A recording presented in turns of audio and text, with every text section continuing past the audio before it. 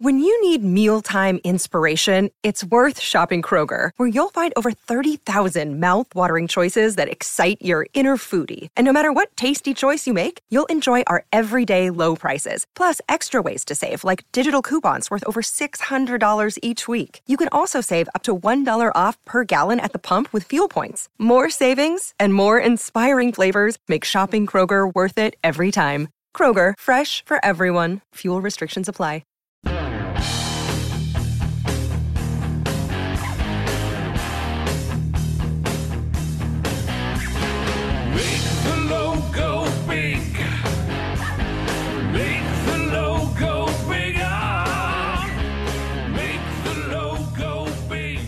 Hello, everybody.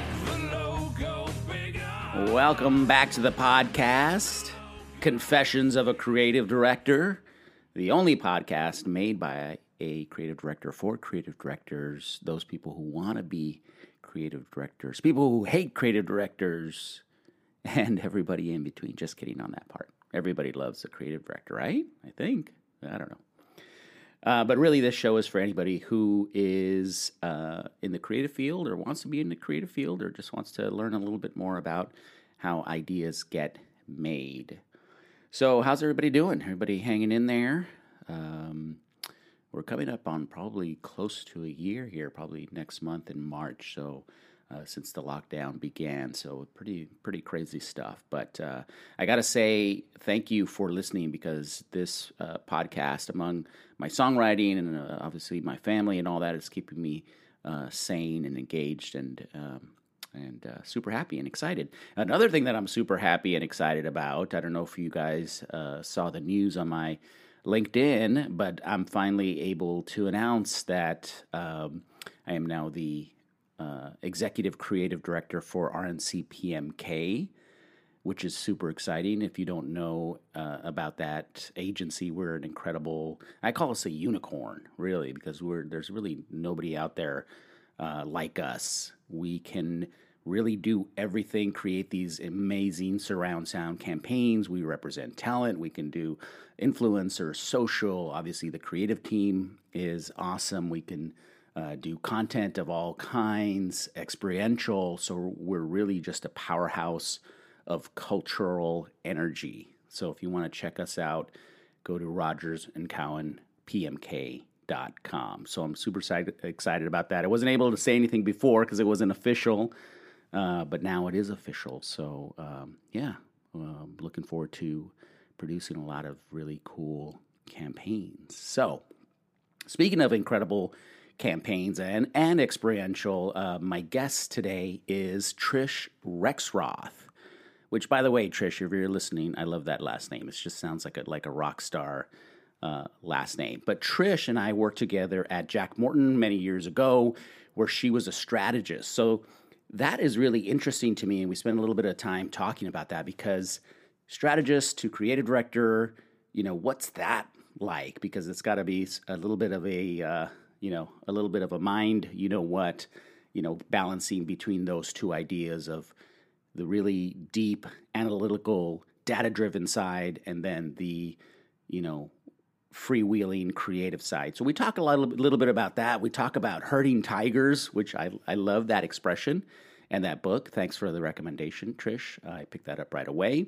And we talked about all kinds of other things, including the future of experiential and what that means, and about some of the pivots that her agency has made to handle all the new challenges and all the new opportunities. So, without further ado, Executive Creative Director for Onboard Experiential, Trish Rexroth.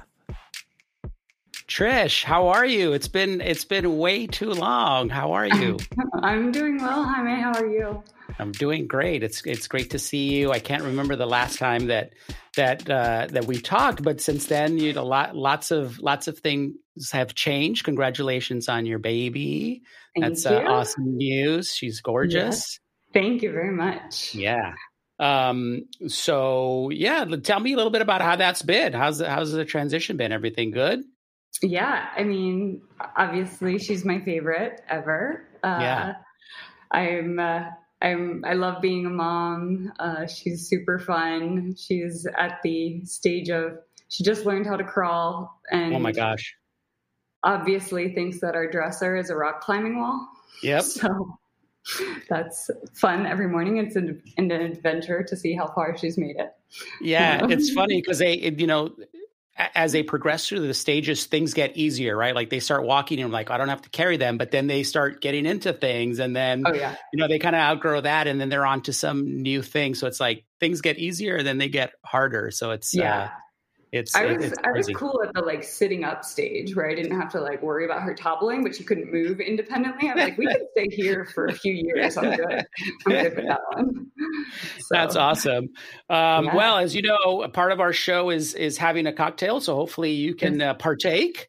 I so tell me what you're drinking. The drink says a lot about a person. So what are you having? Yeah. So I'm mango white Klein. Yes. I'm still. Oh yeah. I don't think I've recovered from new mom decreased tolerance, so I keep it pretty simple these days. But that's good. No, that's good. I like it. I like those. Yeah. Those are good. I'm drinking not too dissimilar, but I'm drinking a tequila soda. As you know, tequila is my favorite. So cheers! Thanks for joining the podcast and to your new momhood and all that good stuff. So. Yeah, let's jump right into it. We were talking earlier, just trying to think a little bit about, topics we might cover. And you said something that was really interesting to me. And it was, we're all talking about sort of the short-term pivots, right? The word of the year that everybody has made. But we're not talking a lot about the long-term effects, right? No pun intended in terms of the long-term effects of COVID, but in terms of what this is going to do to our industry, especially in the industry that you're in, which is experiential. So what do you think is going to happen? Yeah. I think it's really interesting. And it's been something that, at the very beginning of the pandemic, I was taking inventory of what people were saying in terms of general tolerance for people to be getting back into shared spaces. And there is, that wide variety of people who are going to, you still have those people who are like itching to get together and they're like, I miss hugs and I want to touch everyone and be in a huge crowd. And then you have the exact opposite. Of course, the people who are like, stay as far, I'm way not into getting close to people anymore. Right. And I want to see, microfiber being used in airplanes and innovation everywhere, which of course will be part of what we see come to light. But yeah, I am interested in the long-term effects, especially now you see research coming out about people's anxiety levels. Of course, the stress of COVID, the stress of the year weighing on people, but then also, you see someone cough and that increases your anxiety level, which it wouldn't have, a year, 2 years ago. So I think that there's a lot that in the small things that we're not thinking about too, that'll have a lot of impact on us, from space planning, as I mentioned, material usage, sanitation, even just the appearance of how things are designed, using those white light colors that inherently say clean. Right. That's interesting. I think it'll all manifest in a variety of different ways. So, yeah. What about in terms of just sort of, the standard interactions and sort of activations or, photo ops and try this technology or put on this VR headset? I mean, obviously that's not going to happen, or maybe it's going to happen, but there's going to be a whole protocol. But even that stuff too is going to be crazy.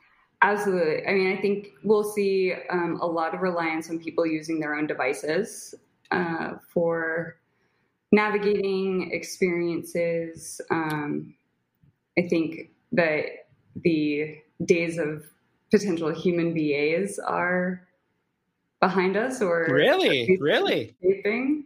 I think so. I think that inherent greeting from a person, we need to at least take into consideration the comfort levels that different people will have. But then there is the desire, right? Like the desire to have shared experience that people are wanting to have. So it's like, how can we still make people feel like there's a sense of belonging without feeling like that's also a threatening situation? Right. So if you had to, no, go ahead.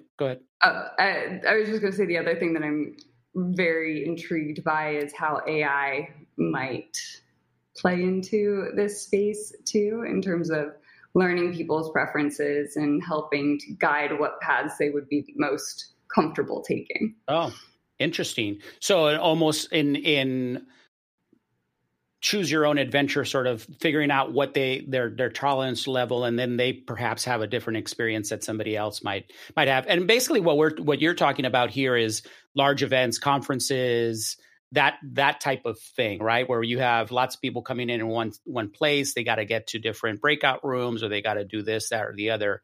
So maybe there is sort of a different path for that. Yeah, definitely. I mean, especially for the work that I do, but I think even retail, right? You can see a lot of this in retail spaces coming to light too. So, or office spaces, I think it's just like everywhere. If you think of even everyone's experience in different ways has that component of how can they find that communal feeling that we've all missed so much, while also being really comfortable in the spaces that they need to or want to go into.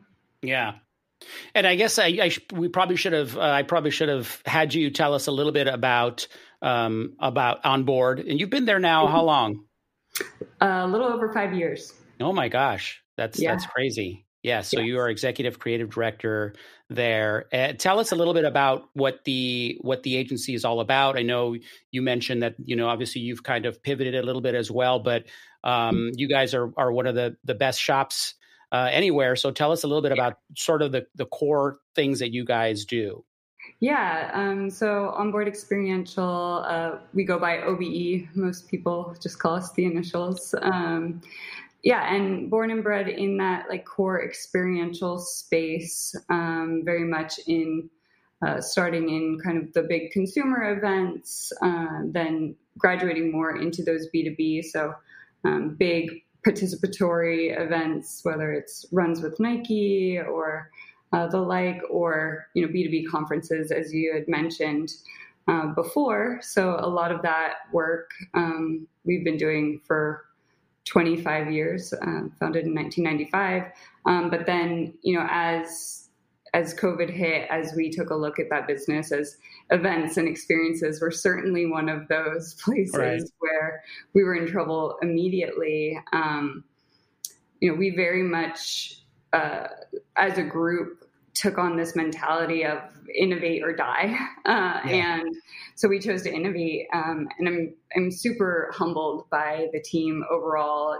Every single person was willing to learn something new, to do something different, to explore. And to our clients' credit, they were willing to take that journey with us and venture into these new spaces. So we launched into virtual events, doing a lot of content, whether it was live stream content, pre-recorded content, simulated live content, remote production became something that we were saying every single day. And then even in terms of generating like campaign strategy, social work, how can we create a collective experience through social media platforms?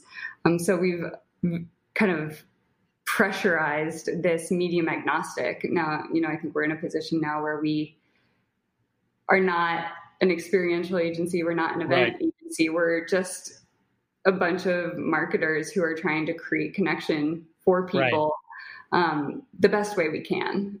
So it's been a really interesting year for that evolution.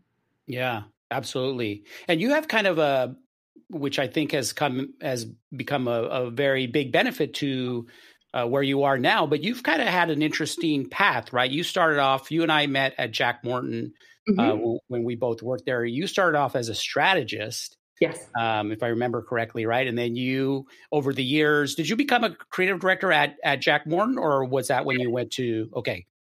So how did that, how has that sort of influenced your work? I can imagine that it's been a positive thing, but I can also see it where it maybe do the two sides of you fight a little bit? Because I think there is a little bit of tension, right? In the best situations, there's it works, but there's always a little bit of a tension between strategy and creative. So how have you managed to sort of wear both of those hats, so to speak? Yeah, I think that definitely the strategy background has been beneficial.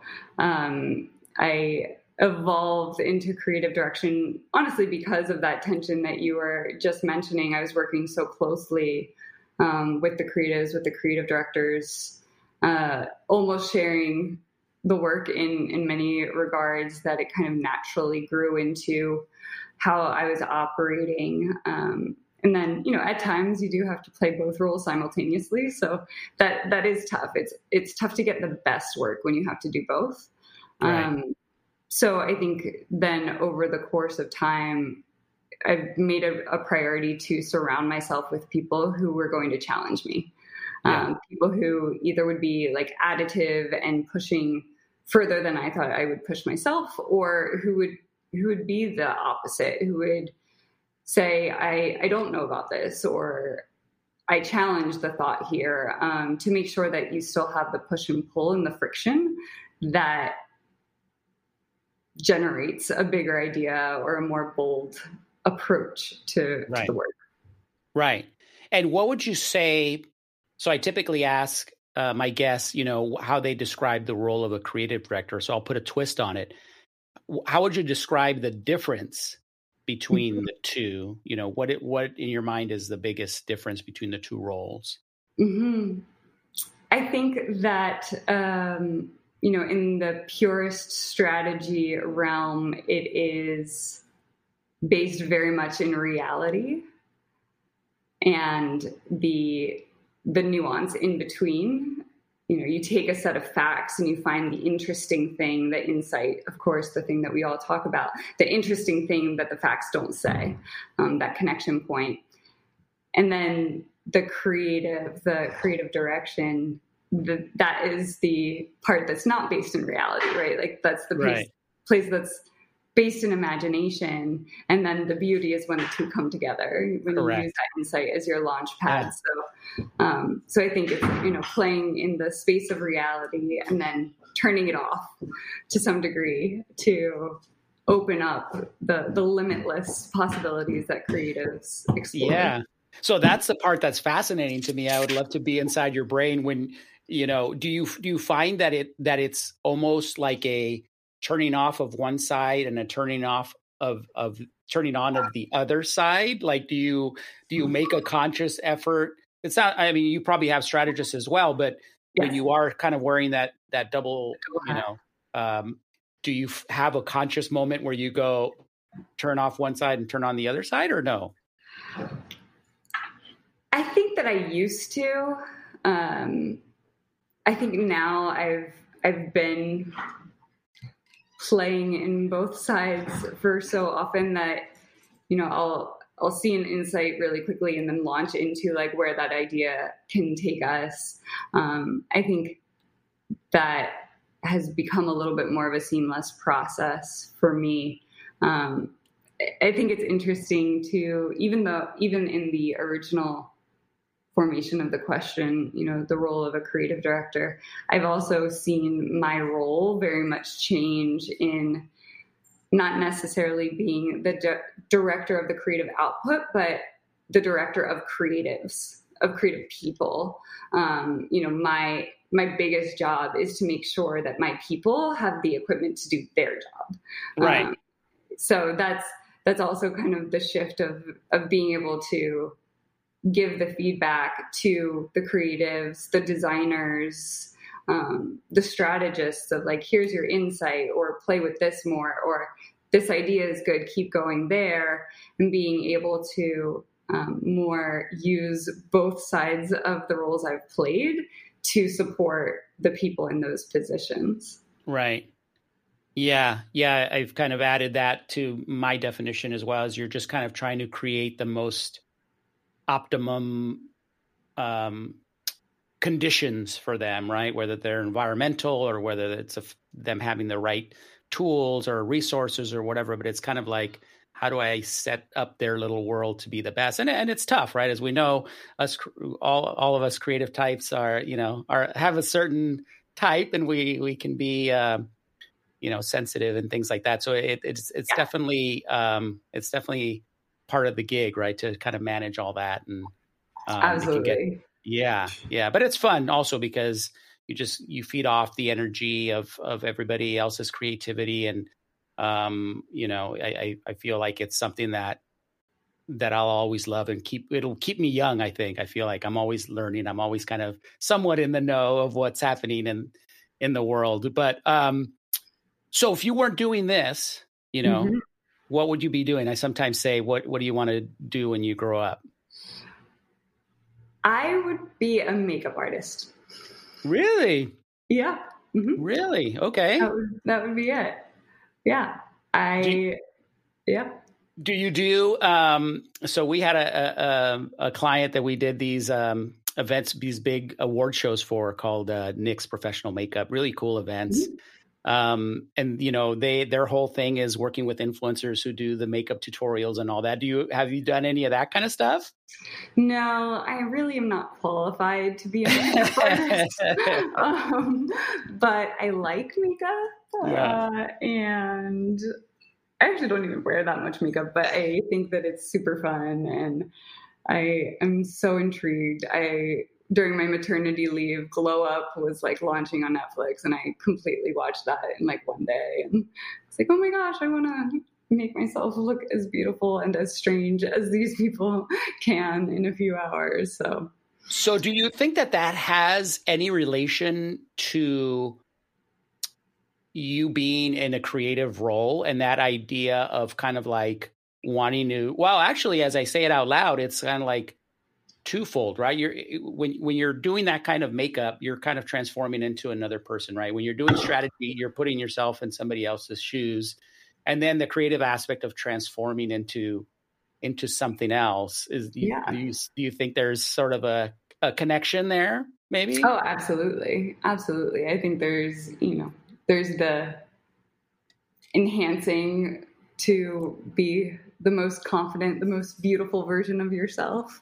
And then there's also that transformation. And I think depending on any application, you can kind of find that in the work that we do, whether it's amplifying the best for a brand or the most meaningful moment, or transforming entirely, an emotional transformation. So yeah, absolutely. That's really fascinating. Yeah. Because you may be highlighting some things or transforming other things or accentuating certain things. That's interesting. That's an interesting way to look at it. How would you describe your personal creative process? Obviously, just kind of what goes on in your mind. Tell us a little bit about that, because I'm always fascinated. Everybody's got a different approach. Yeah. I think for me, it is always still inherently going to start with like, what's interesting about what we know? What's that white space? Why does it exist? And what's the like bravest thing we can do there to make an impact? I think that's actually something I've very much carried with me from our Jack Morton days, is the idea of bravery, right?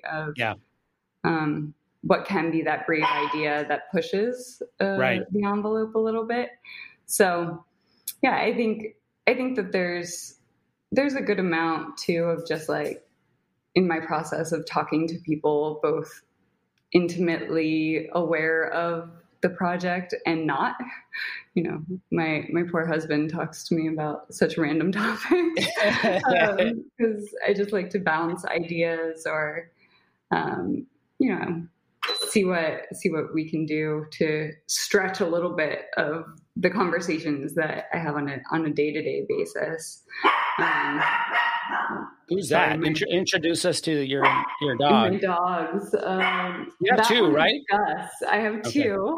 Yeah. Cute. And Gus is a 5-pound Chihuahua who thinks that he is a pit bull. I have one of those. I have one of those too. Yeah, I have one of those too. Yeah. Yeah, he's the best guard dog for sure. Yeah. Right. So he's down there.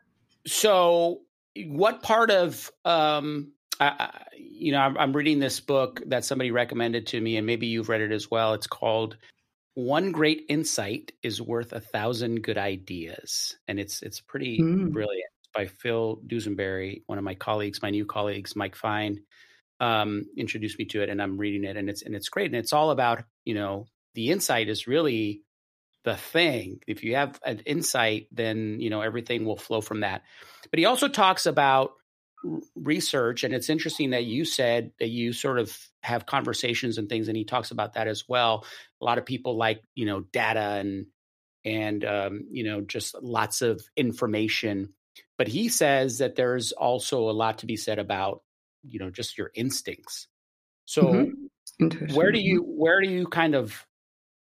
lie in that spectrum? Are you more instinctual? Are you more data driven?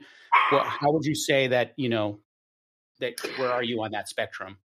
Yeah, I would say that I probably do lean a little bit more data driven in terms of, gathering research and taking a look at what large swaths of individuals can contribute toward an opinion or a certain topic. But I do think that there's a really interesting use case. Of course, like focus groups have been part of marketing and advertising for a very, very long time. Right. And the humanity that a few can bring to a general statistic, I think that that's the important part, right? A number can only tell you so much. It's not going to tell you how these people are really thinking or feeling within the response that they're given or within the activity that we're tracking or the clicks that they're doing in a given platform. So I think it's that component speaks to the intuition that is going to say this is going to resonate more on an emotional level. Something can be right and not be memorable. So that's the balance of sure, you could get someone in the exact right moment with the right message based on all of the information. But if it's not going to elicit that emotional response, it may not move the needle in the way you need to. You can only choose one, data or instinct. You're going with data. Yeah, probably. Yeah. Okay. That's cool. That's interesting. Yeah. What do you, where do you turn to find inspiration? Are you listening? I love to read books about it, about strategy, about process, about, ways to come up with different ideas. I'd like to listen to podcasts, but where do you draw inspiration from? Or what's the latest thing that you've been watching or listening to get some inspiration? Yeah. So, one of the really cool things that, we did at OBE this year, was our executives gave everyone a year-long subscription to Masterclass. Oh, wow. Yeah. So that's been really cool, just digging around, from the Daniel Pink to, have to admit Bobby Brown's makeup class, on my list. I like Daniel Pink, though. I definitely like. Did you? What did Daniel Pink do? Because I like his book. The Whole New Mind is the one that I read. But what did he talk about? I haven't taken his course yet. It's on my hit list. I think it's the timing one. The one about timing, maybe. He's it's mostly it's around persuasion.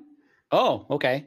Cool. Yeah, so finding ways to speak to different audiences, speak their language, That's talk cool. to points, which obviously is important. It's actually kind of the gateway reason that I even started in this industry was I was mostly looking for a creative way to be a social psychologist. So yeah, I think there's a lot of stuff there that I'm really excited to be digging into. I think even in the I've found actually recently that I've been revisiting a lot of practices, insights, books, things to just go back to the basics almost in terms of inspiration and thinking through, what brought us to this moment. Because I think that the general things that I've grown into and grown on have a lot of value to add in this moment. So Do you revisit things like with a purpose? So, for example, sometimes I get up early and that's when I read, and then if I know that I'm kind of going to have a day where I'm going to be more thinking about some kind of cool little insight or something of that nature, I might read that.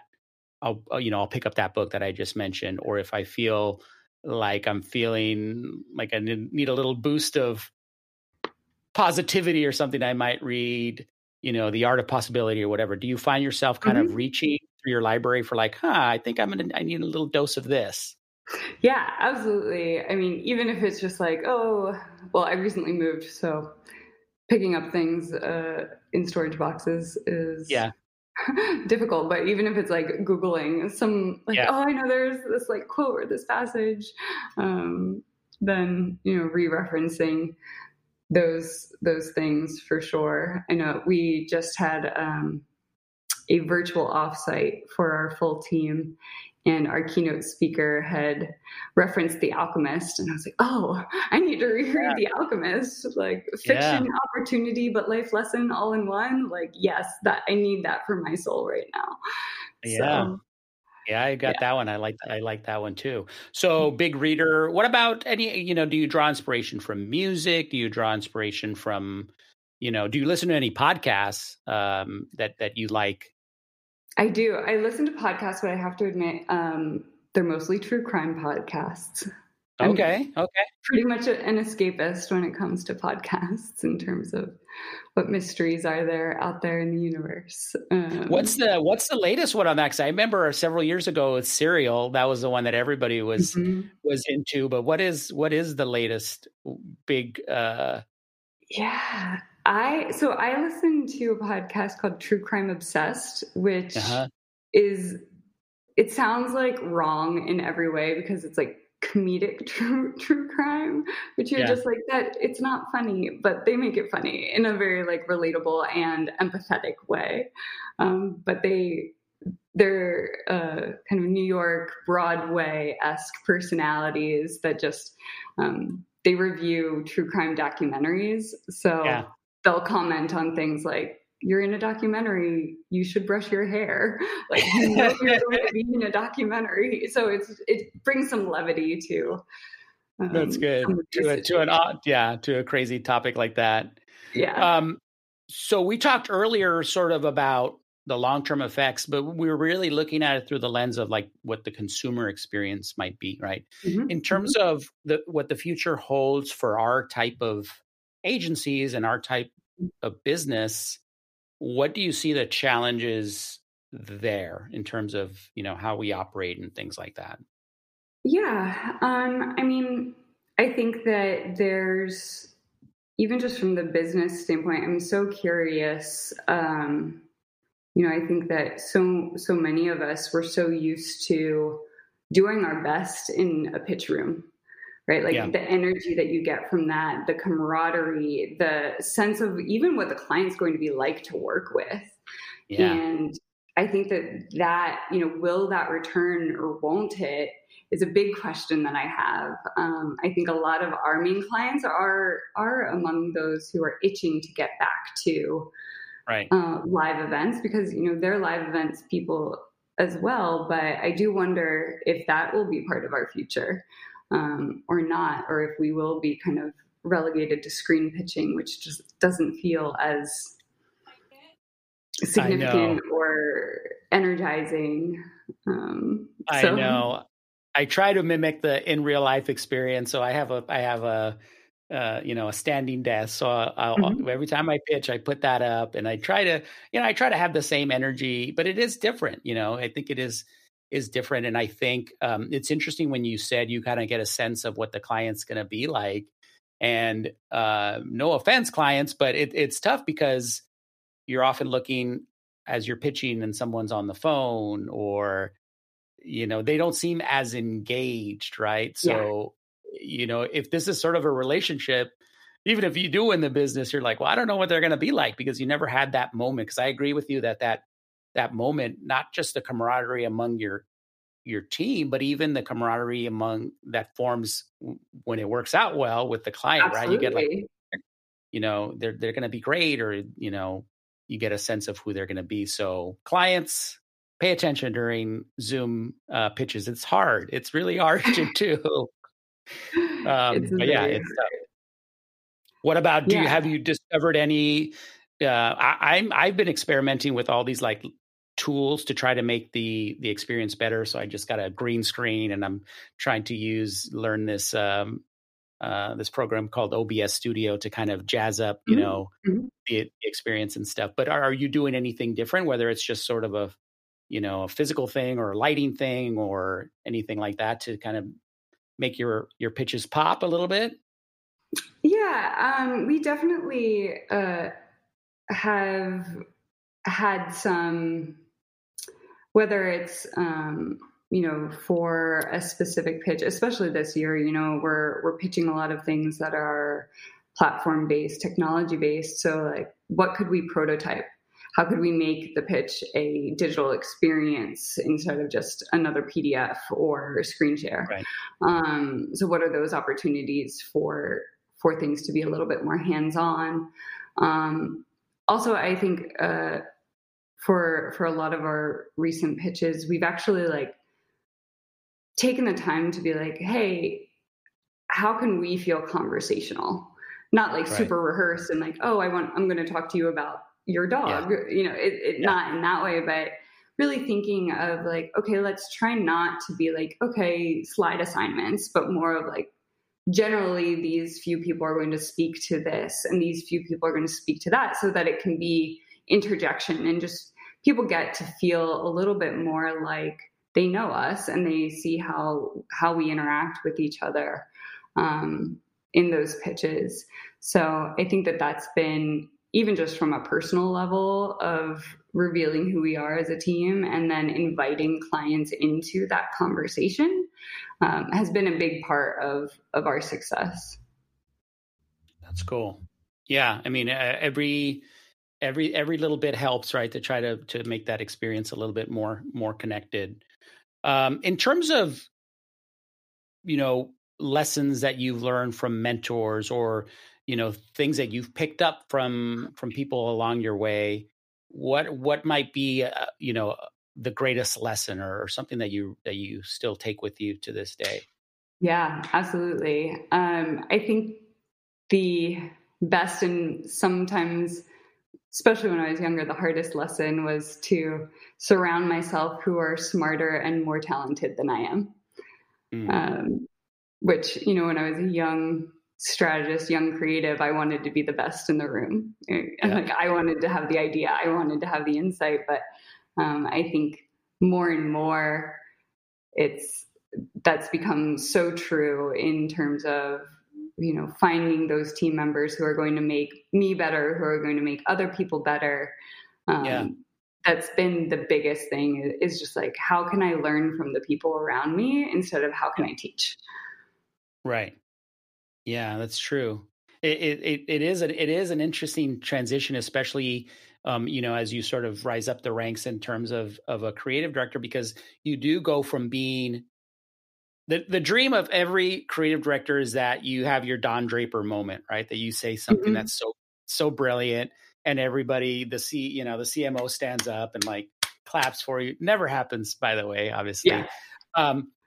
But you're kind of like you're just waiting for that moment, and then as you progress, you realize that sure you may have some great ideas, but it becomes less about that and more about the team, having their Mm-hmm. moment to shine. But it can be a tough transition, and I think probably a lot Oh, of absolutely. creative directors get stuck in that. It's got to be my idea, and I'm the guy, and it's hard, right? Because we're a creative and we have can have an ego and stuff. But it really, where I take the pleasure, and it sounds like you do too, is there's a talent, there's a skill, and there's a creativity, and even selecting who's going to work on a project, right? And that's the kind of stuff that you become a coach, right? Or a manager. Absolutely. Yeah. Absolutely. Yeah. A few years ago, I attended the 3% conference, which is kind of geared toward female creative directors. Right. And I had heard Todd Henry speak, who authored the book Herding Tigers, which is literally about being a manager of creatives. Really? And a lot of, it's, being the leader that creative people need you to be. And I've taken a lot of what he spoke on into how I, fulfill the role of, of being that person who is the buffer for the team, allowing them the space to do creative work, to protect the ideas, or to support them when they might be met with resistance from other team members because they are risky. And it's just, I've taken a lot of that, but, I think most of my managers have told me that their, perspective was to surround themselves with people who are more talented than them. And I've certainly taken that into account over the years.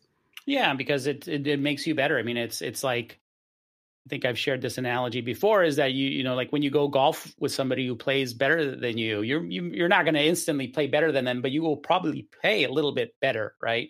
Yeah. And if you kept it up, you'd probably improve, right? It's the same thing. It's like just being around people that are good at what they do, you tend to kind of up your game as well. So I'd love, tell me a little bit more about that 3% conference. Because I know one of my creative directors, by the way, all three of my creative directors are women. So I am leading the charge in that area, and they're brilliant. But I think one of them went to it and just talked about how crazy it was when she sat down and thought about it, how few, female creative directors there are. What else did you take away from that conference? Yeah, it was great in terms of, obviously just having a community of people there to support female creative directors. The theme of the year that I had gone was diversity. So it was kind of opened up to any creative director and kind of embracing perspective at large. The host of the event, I will find her name, did an exercise called the Privilege Walk. Okay. Which also really kind of helped me to reframe, even in terms of where I stand in the realm of privilege, and just kind of this, everybody standing on a line together and just little questions, take a step forward, take a step back. Yes. Which really set the stage for, the conference overall, in terms of like recognizing where people are at, but also acknowledging that you don't know where they've come from. Yeah. I just really enjoyed the, that, I think this was 2018, so a few years ago. when I went to the conference, but, very much driving a conversation that has become more and more important over the years, at least publicly important as people are talking about diversity and equity and the importance of a variety of people being recognized in leading the work. Yeah.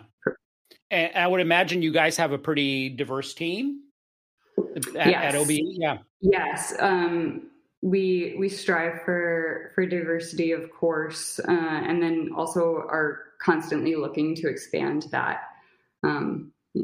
We often talk about diversity of thought, even of inviting those perspectives that are going to be different, whether there is a inherent, demographic difference or not.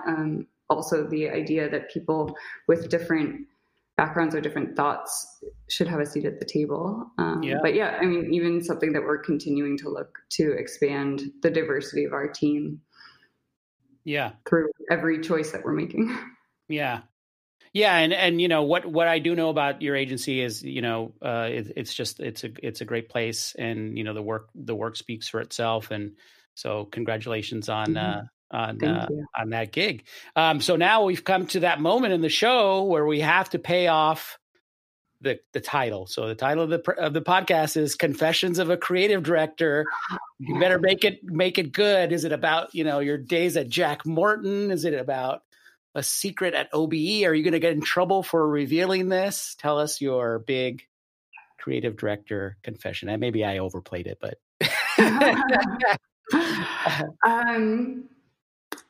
I guess my big creative director confession is, especially when I first moved into the role of creative director, I had no idea what I was doing whatsoever. And really was, fake it till you make it in a lot of ways. Yeah. I did not come from a design background, so I was like side Googling what do they mean when they said they wanted the specs for something, and it's like so basic, right? And I definitely felt out of sorts, and to this day at times I still have some imposter syndrome. Yeah. So I think the side Googling for sure is part of my confession of just being like, okay, what can I learn literally in the moment? Because people are asking me and I'm supposed to have the answer, and I definitely have no idea what they're even talking about. Well, I mean, I can't tell you, how many times I've heard that from even from some guests on the show about that, and I think, you and I are similar in that sense. I'm not a designer either. I came up more as sort of a writer, but what's interesting to me and really what it comes down to is that critical thinking aspect of even knowing, like, I can go and find this answer, right? And it's just the idea that, you can figure it out. You'll figure it out if you've got that sort of critical thinking, and really, I think a big part of it is just showing up and saying yes and saying, "Oh, we can figure this out. We can do it." But I feel you. I still get imposter syndrome every once in a while where I'm in the middle of the pitch and I'm like, what am I, did I really say that? Like, but I think it's probably pretty common because, especially as creative people, we tend to get inside our heads and stuff. So that's funny. That's really funny. Yeah. Yeah. I've definitely had some of those. Did you just say that moment? But then I remind myself, well, they didn't know what you were supposed to say. So, so it's all good. Awesome. Well, this has been great. It's been great to reconnect with you. It's been too long. We need to set up another call just to kind of catch up and talk some more shop. But I'm so happy for you. I've been following your path, and just proud of everything that you've achieved, especially that cute little nugget and everything that you've got going on, and just stay in touch and keep up the great work. And let's talk again soon. Thanks for being on the podcast. Thank you. Thanks for having me. All right. Take care. Awesome. Bye. And there you have it, folks. Another episode of Confessions of a Creative Director. Thanks to my special guest, Trish Rexroth from Onboard Experiential. By the way, those guys check them out. They work with all the heavy hitters, Google, Tesla, Nike, etc. Really great shop. So yeah, thanks Trish for being on the show. I hope you enjoyed that. I got a lot of really good nuggets out of that conversation, so I hope you guys did as well. For more information on the show, check us out at cdconfessions.com. Remember to subscribe to the podcast, and you know what? Pass it along to some of your creative director friends or your designer friends or anybody you think could get something out of this. I would surely appreciate it. We'd love to build up the audience this year. So yeah, do us a favor and subscribe and send that out. Our theme music, Make the Logo Bigger, produced by the unknown entity somewhere on YouTube. If you know who they are, please let me know, because I still do not know who does that song, and I love it, and I'm going to continue to use it until they sue me or something like that. Hopefully they don't sue me, but anyway. And now I'm going to play you out with song number 41 from my songwriting club. This song's called Brave New World. Check it out. Until next time, peace.